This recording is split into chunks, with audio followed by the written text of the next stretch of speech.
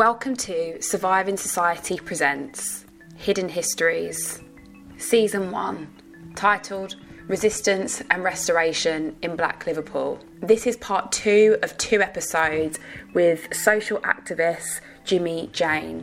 In the first episode, Jimi gave us some important historical context which helped to explain the Toxteth uprisings of 1980. In this second episode with Jimi, we get a complete overview from the eyes of Jimi of the events that took place right before and during the Toxteth uprisings. As with the first episode with Jimi, the content and the descriptions within this episode at times can be quite troubling to listen to. Welcome to Surviving Society Presents Hidden Histories. This is a collaborative project focused on histories and contemporary formations of empire, imperialism and slavery in Britain and the Caribbean. You are listening to Season 1, titled Resistance and Restoration in Black Liverpool. In these episodes, we locate Black Liverpool as a site of pride, history and resistance. We feature researchers and community organisers who discuss themes related to grassroots organising, health, art and the Toxteth uprisings. We hope you find these episodes informing, invigorating and inspiring. Jimi, just on that note, and just kind of going back to your personal story in relation to the structural and the police and the uprisings, could you tell us a little bit about how your own experience and coming to a position of self-determination and taking part in the uprisings are connected? So obviously you told us that the awful story about what happened to you as a young boy, and I wondered if you could tell us a little bit about how we then get to the uprisings from there. Yeah, that's a fair question because, you know, to get from the age of 12 to 17 is actually quite a long time in a child's life. You know, it's almost like half a lifetime, you know, and a lot of things happened in that time. There were a lot of things going on in the 70s as far as black kids were concerned. You know, it was a real kind of like, you know, a real eye-opening time for me. You know, I learned so much, you know, since that particular incident. You know, I moved from being just kind of like a naive young kid who never used to see colour to being, by the time 1981 came along and I was 17, I was a highly politically motivated, well-educated in terms of kind of like, you know, race relations in this country and the history of oppression and struggle that, you know, black people have gone through in various parts of the black diaspora around the world. You know, over that 5 years, I moved from that one point of knowing nothing to knowing everything. And, you know, and you know, the overwhelming conclusion that I come to was that, you know, these bad things don't just happen to me. You know, they seem to happen to every other black person and every other black person who it seems has ever lived, whether that's in Africa, America, the Caribbean, or here. And so, you know, there's that cliche, isn't there, about, you know, the angry young black man and stuff. If that particular incident hadn't have happened, there would have been another one. This was not an experience that was unique to me. Mm-hmm. It was everybody. So, you know, there will have been a lot of kids, right, who rose up in 81, who hadn't experienced an incident like what I experienced, but knew that it happened to their brothers, their sisters, mm-hmm. their cousins, their best friends, mm-hmm. or just the anger that comes out of knowing that every other kid in the community had happened to them, mm-hmm. and it was not fair.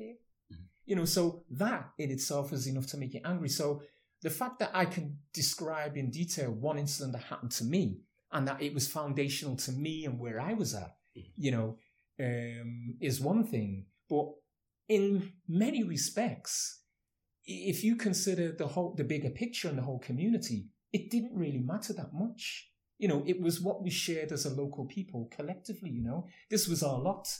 That is the most important thing. You know, it's the same. It's the same when, you know, the media talk to me or even Leroy Cooper himself.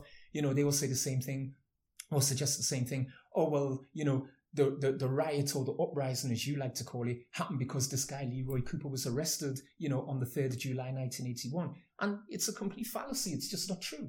The guy was arrested, yeah, but it was the last straw. It was the straw that broke the camel's back.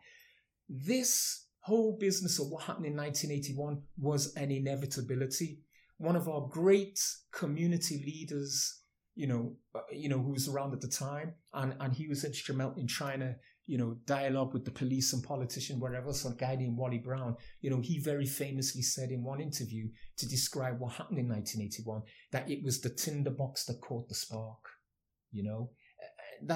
this business of inevitability is the most important thing about 1981. We can't talk about spontaneity. We can't talk about a riot in a riot sense where people just kind of like behave, at the spur of the moment in an angry, undisciplined, aimless way. We took to the streets, because we were very clear in our minds what was wrong in our community. And although it wasn't, you can argue about, when it was the best thing to do, was the wisest thing to do, all the pros and cons. Well, okay, you put a bloody nose on the police, but then on the other hand, you destroyed the local economy around here. We can have these arguments all day for a long, long time. But the simple fact of the matter is, when we took to the streets, we did it conscientiously, and we were doing it for a reason. We wanted this whole police thing to stop.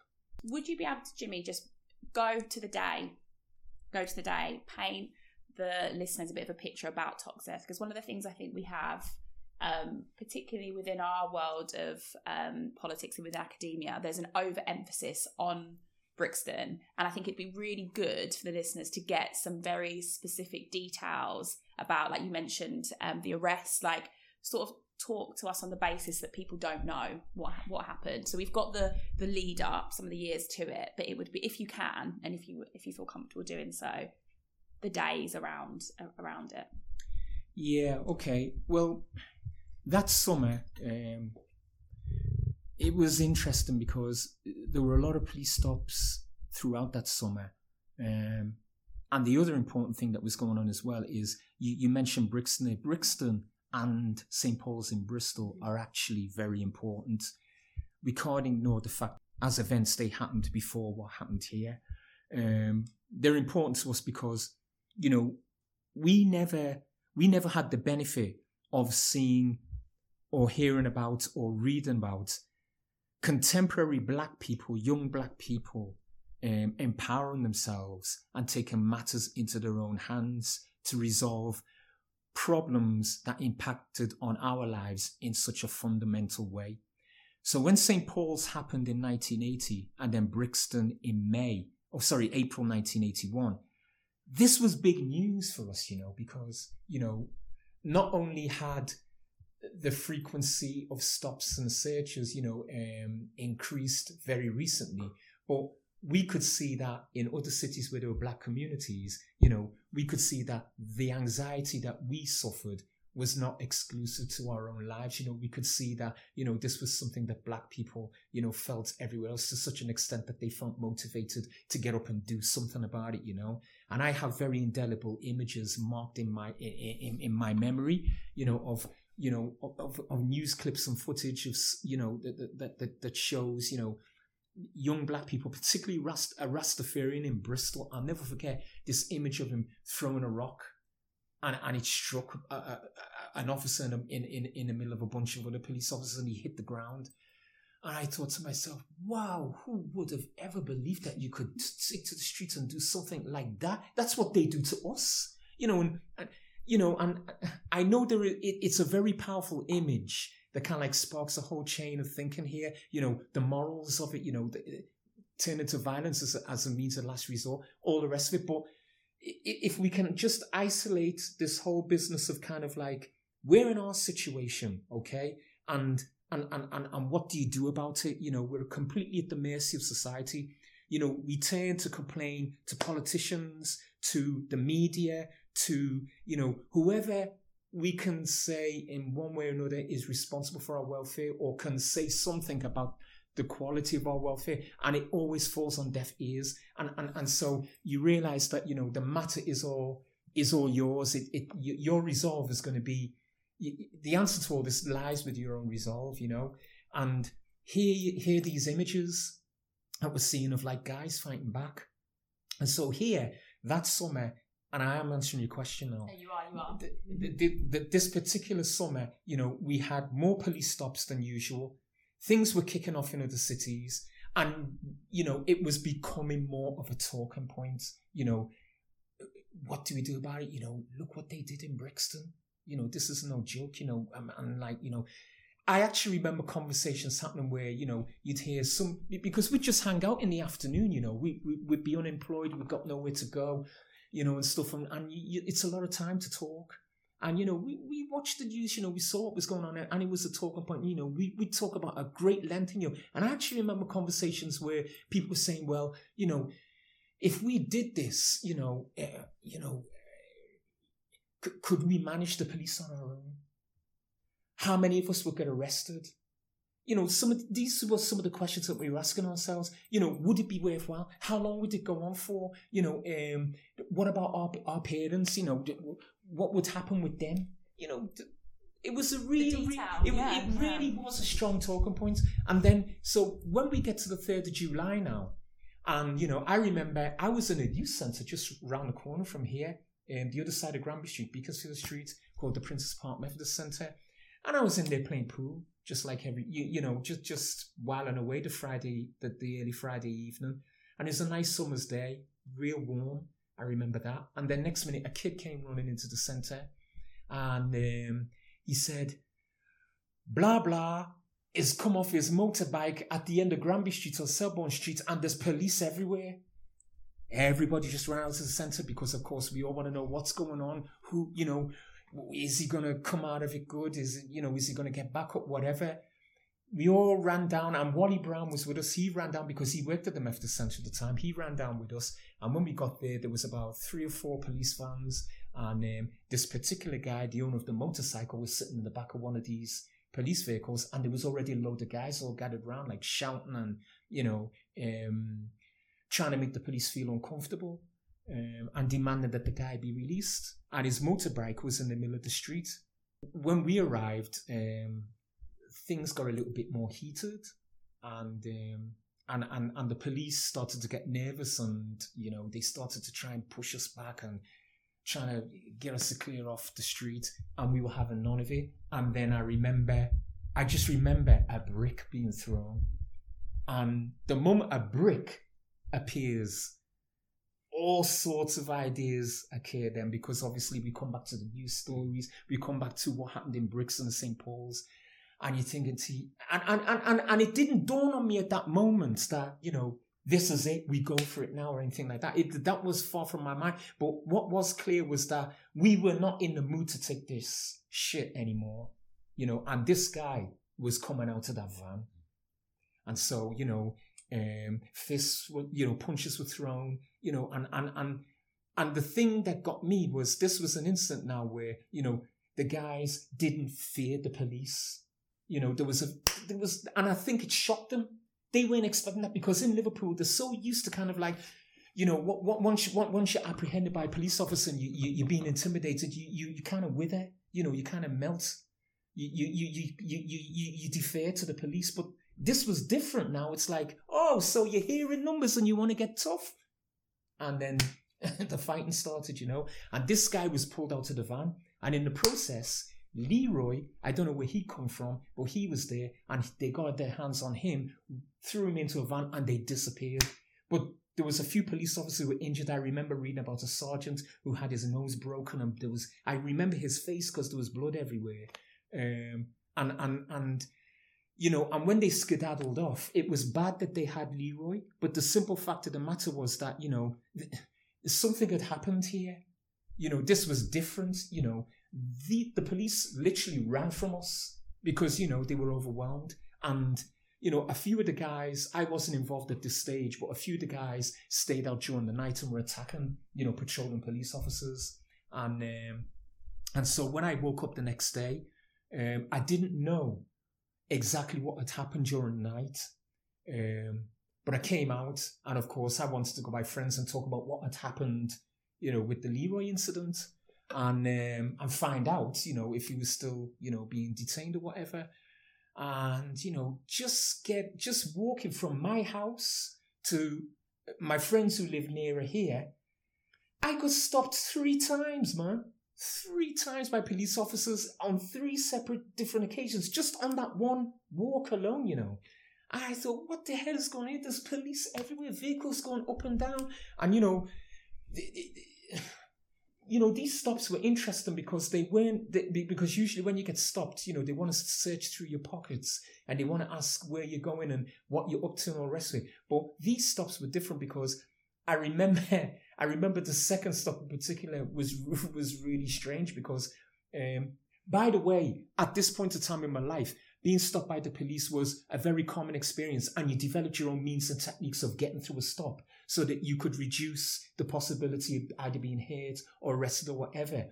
So you had certain expectations when you're going to be stopped, what was going to happen. And so I remember one of these stops, there were 3 police officers and they jumped out of this vehicle and just shoved me against this wall.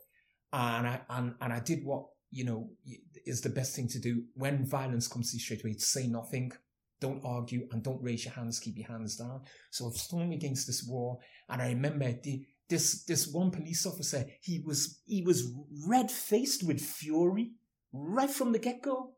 And his thing was, you fucking black bastards, we're sick of it. You think you can run us out of this place? These are our streets. And you are going to learn the hard way. You're going to learn the hard way that if you try anything like what happened last night again, we'll kill a lot of yous. And, and I thought to myself, this is war. This really is war. This guy's like, he's not only trying to claim our streets, but he's dictating to us the terms of that ownership, our lives. I mean, I'm not trying to say I literally took him that seriously, that a lot of us would be killed. But he was staking his claim in no uncertain terms. And I thought to myself, this is just crazy. So I got by my friends finally, and, we all had similar stories to tell about what had been happening that day. And little did I know at the time, but our community leaders were furiously trying to get in touch with the Chief Constable's office. Please get the police out of here. This situation is escalating. There's too many officers here. There's too many kids being stopped for no good reason. And the stories that we're getting back is they're being threatened in no uncertain terms. You're provoking a dangerous situation here. Brixton's happened. St. Paul's has happened. If you don't cool the situation down and get the cops out of here, this place will go up in flames. Please just remove the police. Kenneth Oxford, the Chief Constable at the time, was having none of it. I am determined to impose order on these streets. Your kids have been going too far. They ran police officers out of our community during that arrest yesterday evening, and they've been attacking, launching unwarranted attacks on my officers all night long. I'm not having any of it. The police officers stay until this whole situation cools down. So that evening, the Saturday evening, the first barricades appeared on the corners of Grove Street with Upper Parliament Street and Kingsley Road with Upper Parliament Street. And that was at about 6 p.m. It was still daylight. But the Upper Parliament Street is what was a main bus route, still is. And within seconds, I wasn't there at the time that the barricades went up, but I believe within seconds there wasn't a single vehicle to be seen on Upper Parliament Street. So, how you get, because at 6 p.m., shoppers are returning home from the city centre, and that is a real busy bus route. The 86 is one of the busiest buses, in Liverpool, and yet there wasn't a car, there wasn't a vehicle to be seen within seconds of the youths taken to Upper Parliament Street.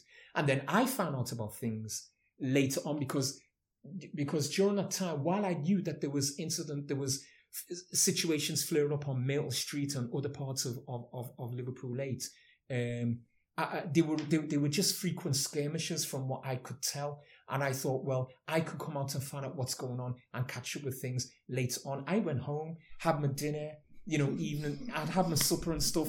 And as far as I was concerned, I was going to meet the guys down by one of the nightclubs on Princess Road at about 10 o'clock when it's dark, find out what's happening, and maybe, get involved with one or two things myself that I've been hearing about.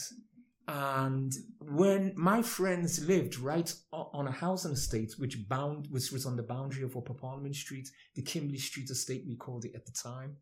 And I remember as I made my way first of all to Princess Road and went by Sierra Leone the Sierra Leone nightclub, and the place was empty.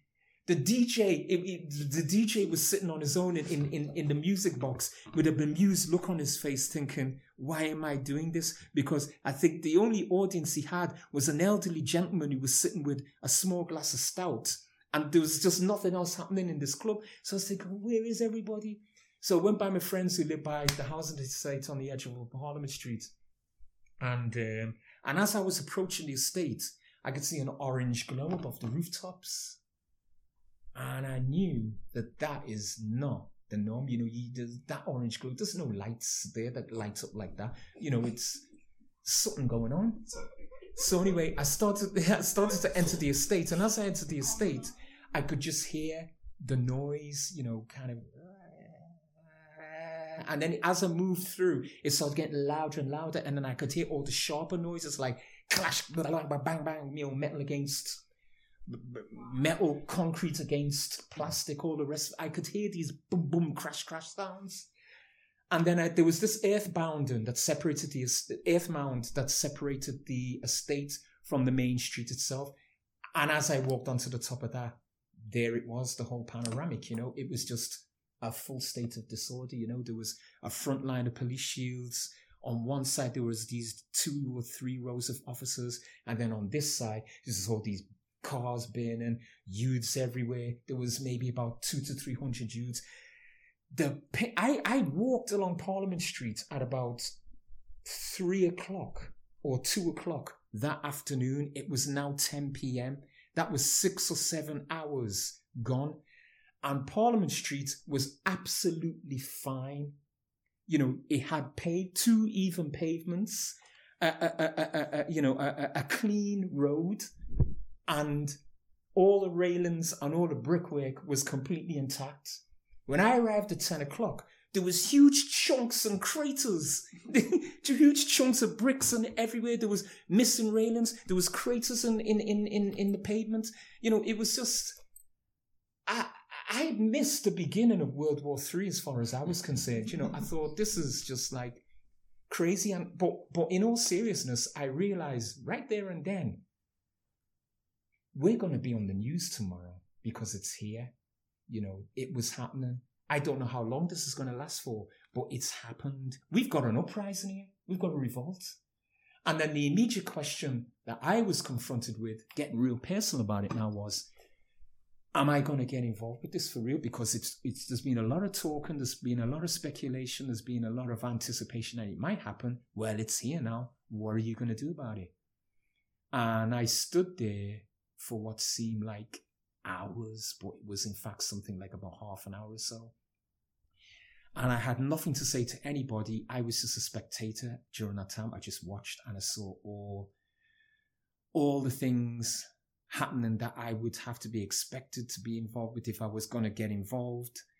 And I saw all the things that upset a lot of people as well, you know, and I thought, this is really serious. This is the one bit of it that I've never thought about before. Somebody's going to get killed here. You know, somebody's going to get really badly hurt. You know, this is a real big decision to make, you know. And I know I've been prattling on for a very long time now, so I'm going to cut this short. But, you know, in a nutshell, what it came down to was this. I had a number of friends who were running up to me every few moments, you know, demanding to know what I was doing standing there with all the mums and dads, you know, as he put it. I should be down in the street doing my bit, you know, and I was being reminded, you know, we've talked about this for a long time. You've been snatched yourself. You're one of those who's been snatched by the police. You know why we're doing this, you know, and at the end of the day, we're either in this together defending our community streets, or you're allowing them the opportunity to win. There's no in-betweens. And so my mind was made up, you know, it was tough, and I was frightened as hell at first, you know, because I wasn't a violent or aggressive or fighting kid. You know, I went to school, I read books, you know, I had prospects, you know, I was being told, you know, I'll get so many O levels and all the rest of it. And the point I'm trying to make is that violence, as a perpetrator of violence, you know, that just wasn't a part of my life. My thing was to think and talk to people and reason. and all of a sudden I found myself in this situation where I could kill somebody, I could maim somebody, I could end up in jail, all sorts of preposterous things that I never ever imagined could ever be a part of my life and my personal consideration, But I thought, this is my community. Every time I've been depressed, every time I've been upset because of racism, I've always come back here. And all the things that have made me feel good and whole and right in my life, they're all things that I find here. Why should I care about what people would say outside of this place? Like, my former school teachers or the guy down at the dole office who signs me off when I come to make my 2-week claim. Why should I care about what the newspapers think about me? Why should I care about what any of these people think of me when all they do is quick to condemn me and people like me? This is my community. It's the only thing that I've got. At the age of 17, that is the only thing that I had. And it was the only thing that I had to defend as well. If I wasn't prepared to defend my community, I had nothing of value to defend. So, I remember for about 2 hours, the first 2 hours, I was quite scared, I had weapons. I remember charging and running the police, and I remember striking blows, and I remember doing all sorts of things to help other people do some terrible things to human beings. But, at the end of the day, my conscience was clear. I knew why I was doing this, and I knew that it was the right thing to do. And I'm saying this because that was the same experience for everyone who was involved. We all faced the same dilemma, and a lot of those kids were saying to me, we could be arrested here, we could be hurt here, we could be really, our community could be harmed because of this, but what the hell has been happening anyway? Well, I'm up there listening to you, Jim, because I just want to say thank you, first of all, for just taking action and joining in. And those stories are, just not letting them die and keeping them alive and retelling them. And, I've watched your work from afar. I've never, never met you, but it was just like gratitude and thankful that people are keeping these stories alive, and they're important. And you're speaking them yourself. It's not. Narrative is an important thing. Some people think that all that matters is that you get the facts out there and everything makes sense. But the one thing that I've learned since 1981 more than any other thing about this whole story is that the narrative and how it's taken for granted is actually the most important thing. The events themselves were important, but it doesn't mean jack shit if nobody's going to tell, exactly what that story meant to the people who had to live it. And I find that having to contend with this history as we understand it, of the media's take on things, and even kind of like, all due respect to white academics, but over the years, some of the the texts and the reports that I've read, have been much more concerned with class struggle and people like Margaret Thatcher and throwing bricks at her, rather than fully grasping that this story was all about what happened to us and why we felt we had to do what we had to do. That point has always been missed. And I commit myself, to tell this story. And, I put my reputation on the line to tell it from a very personal perspective, because I think our community deserves that, and being someone who was involved in it, I don't keep a social media account. I don't have a Facebook account. I don't tweet. I don't do nothing, because I don't want any amount of trolling to put me off doing what I'm trying to do here. Thankfully, when people I get stopped by strangers on the street and they say, I saw you on TV the other day, or I saw this documentary on YouTube or whatever, and I'm thinking, is this going to be the first person who's going to want to punch me? But thankfully, the vast overwhelming majority of people have said, you know what?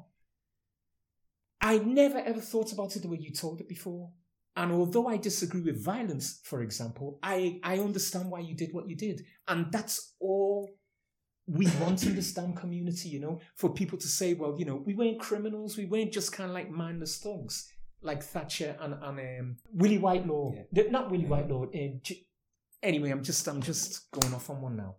I think it was really interesting what you said about, and you've often throughout your narrative, which thank you so much, it's been so moving, you often caveat and feel like you need to defend being violent. And what I think is really interesting about that is Britain is one of the most violent places, nations. It's always on their terms, the violence. So you try telling me. Yeah, I know. So I hear why you have to say it, but it makes me so sad that you always feel like you have to caveat the violence that you were forced to do when this country is so violent. Let me just explain, right? I'm sitting here having this conversation with you, okay? And I dare say a lot of your listeners are people who are like you, or at least open-minded to the extent that they can think like you. Definitely. But one of the things I'm very conscious of is that when I try to revise this story, this narrative, okay, and address the issues in it and the way it's presented, I'm mainly having to talk to people who embrace that old school narrative, okay? And one of the reasons why they're motivated, compelled to embrace it, is because they can't understand the nature of violence. Violence is always depicted as the means of the bad guy. You know, only criminals, only truly criminal-minded people can perpetrate violence on the scale that we did. You know, I mean, some of the figures on the face of it are alarming to a lot of people. You know, we were responsible by the figures of the day for something like £10 million worth of damage. You know, there was 700 police officers who were put in hospital. You know, there was something like between 60 and 100 police vehicles that were damaged and scrapped.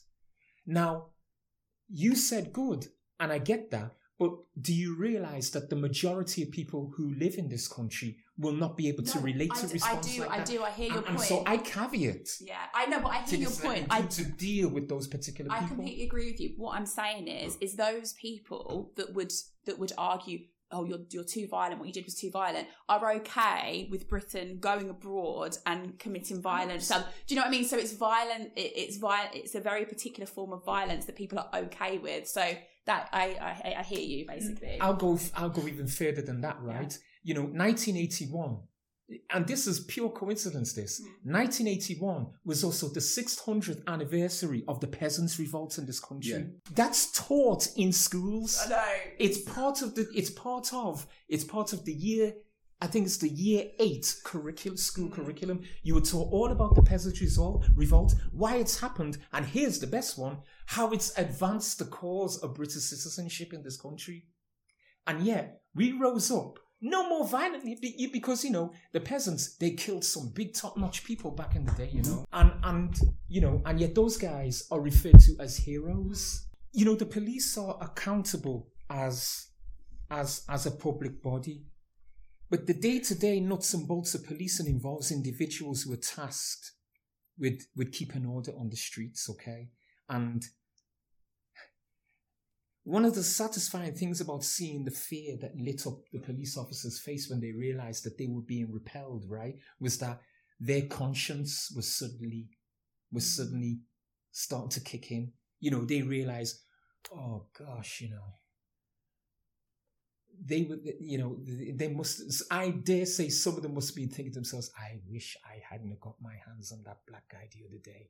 I wish I hadn't done this. I wish I hadn't done that. You know, they're pissed off with me personally. That's how human beings think in dire situations, you know, when it's all on the line. It all becomes the personal perspective thing takes over everything else. You know, my responsibility, you know, the sense of, you know, how I've contributed to all this kicking off, you know, and that's the thing that I read most when I looked in each and every one of those faces, you know, the fact that they all felt equally responsible for what was happening here.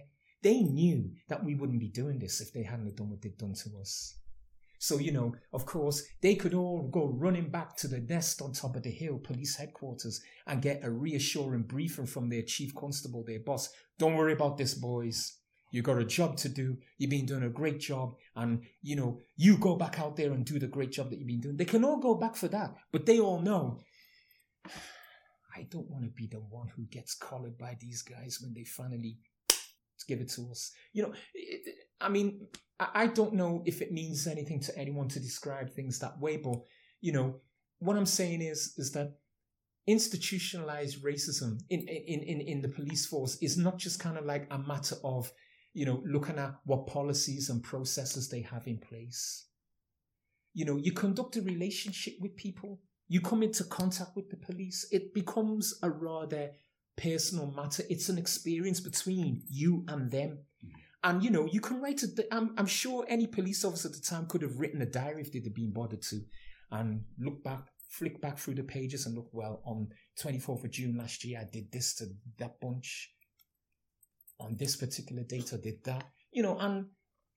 If you look at policing in that respect, it becomes something rather different, because you kind of like measuring the evil of a man or a woman, if it's a female police officer. You're measuring you're gauging the evil that an individual's being prepared to perpetuate, and so for us, when we talk about institutionalized racism and